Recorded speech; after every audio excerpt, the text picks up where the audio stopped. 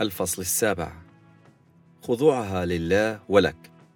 أن تخضع فهذا ليس كلاما بل فعلا، والخضوع فعل إرادي. هذا لا يعني أن الخضوع هو شيء نفعله بأنفسنا، وليس شيئا نجعل الآخر أن يفعله. ومثلما لا نستطيع إجبار شخص آخر على محبتنا، فإننا لا نستطيع إجبار شخص ما أن يخضع لنا أيضا. بالطبع بإمكاننا أن نجعل هذا الشخص يفعل ما نريد، ولكن في هذه الحالة لن يسمى هذا خضوعا حقيقيا.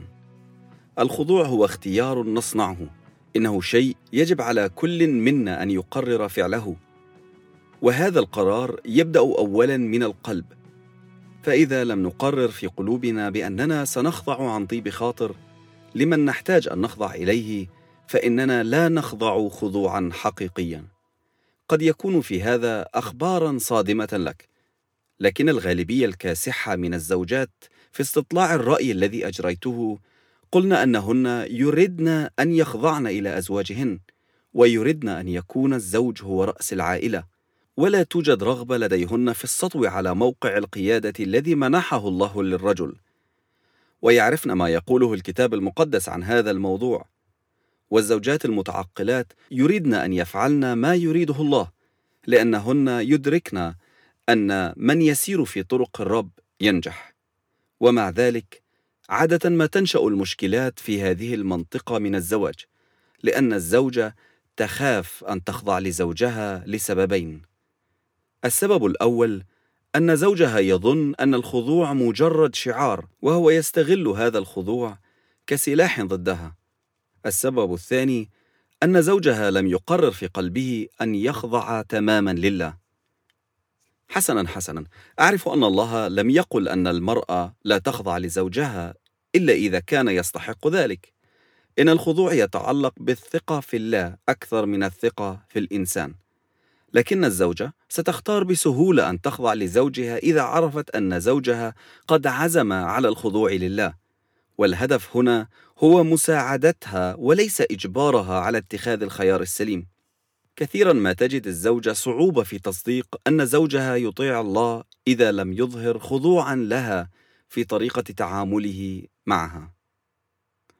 الزوجات يعرفن أن الكتاب المقدس يقول بعد هذه الآية في أفسس الإصحاح 5 والعدد 22: أيها النساء اخضعن لرجالكن.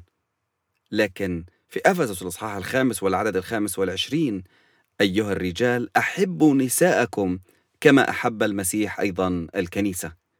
إن المسيح لا يتجاهل ولا يهمل ولا يهين ولا يؤذي الكنيسة، ولا يعاملها بقسوة أو بعدم احترام، ولا يتصرف أبدا بغطرسة أو بلا مبالاة نحوها، ولا ينتقدها أو يجعلها تشعر بأنها غير مهمة، ولكن في المقابل يحبها ويحميها ويقوتها ويرعاها.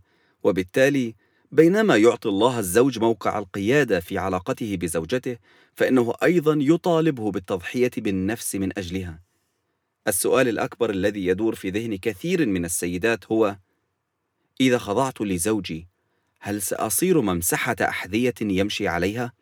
الإجابة على هذا السؤال تعتمد تماما على هل يؤمن زوجها بأنه ينبغي عليه أن يحب زوجته كما أحب المسيح الكنيسة، وهل هو مستعد ليبذل نفسه لأجلها، أم يظن أن الخضوع مجرد واجب عليها وهي مدينة له بذلك.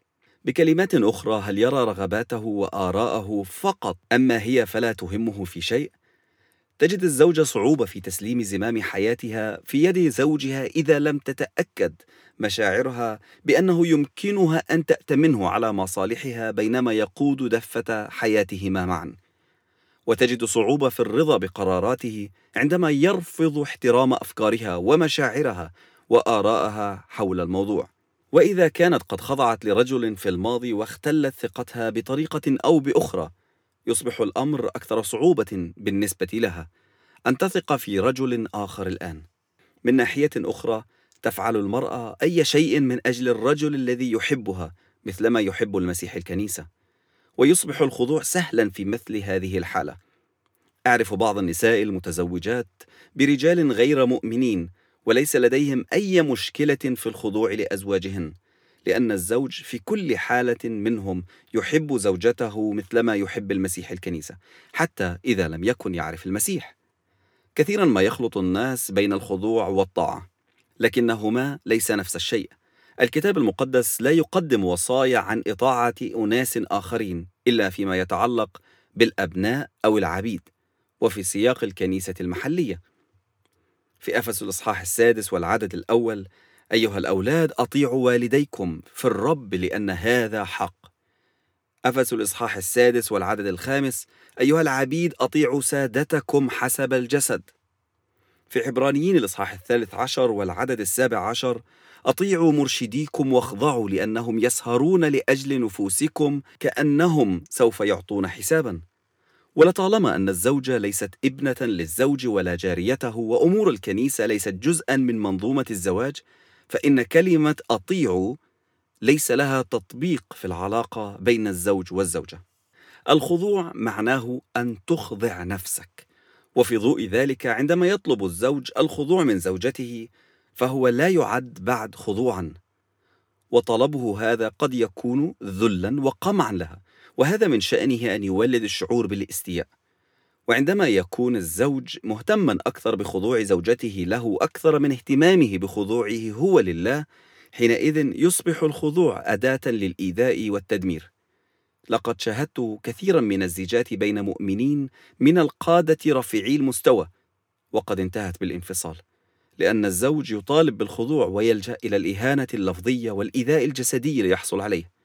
وقد قدم زوجي بالفعل مشورة لأزواج من هذه النوعية. هؤلاء الأزواج رفضوا أن يسمعوا أن فقدان عائلاتهم كان ثمنا باهظا يدفع لمجرد أنهم على حق فيما يطلبونه. وكم كان من الأفضل للزوج أن يخضع نفسه بين يدي الله ويصلي من أجل زوجته لكيما تصير قادرة على القيام بدورها الصحيح. هذه الحالة تحدث بشكل متكرر جدا. عندما نخضع لله فإنه لا يطمس هويتنا، بل يحررنا لنصير كما أراد لنا ونكون في دائرة حمايته. وعندما تخضع الزوجة لزوجها فإنها تستظل به وبحمايته لها، وهذا يحررها لتصبح كما أرادها الله أن تكون. وصدقني، أنت تريد ذلك لزوجتك، وسيتضح أن مواهبها العظيمة هي بركات حياتك العظيمة.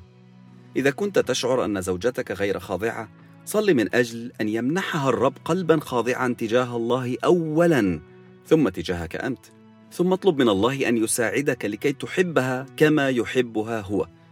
وأنا أؤكد لك أنك سترى مستوى خضوعها يرتفع بمقدار الحب غير الأناني الذي تظهره لها.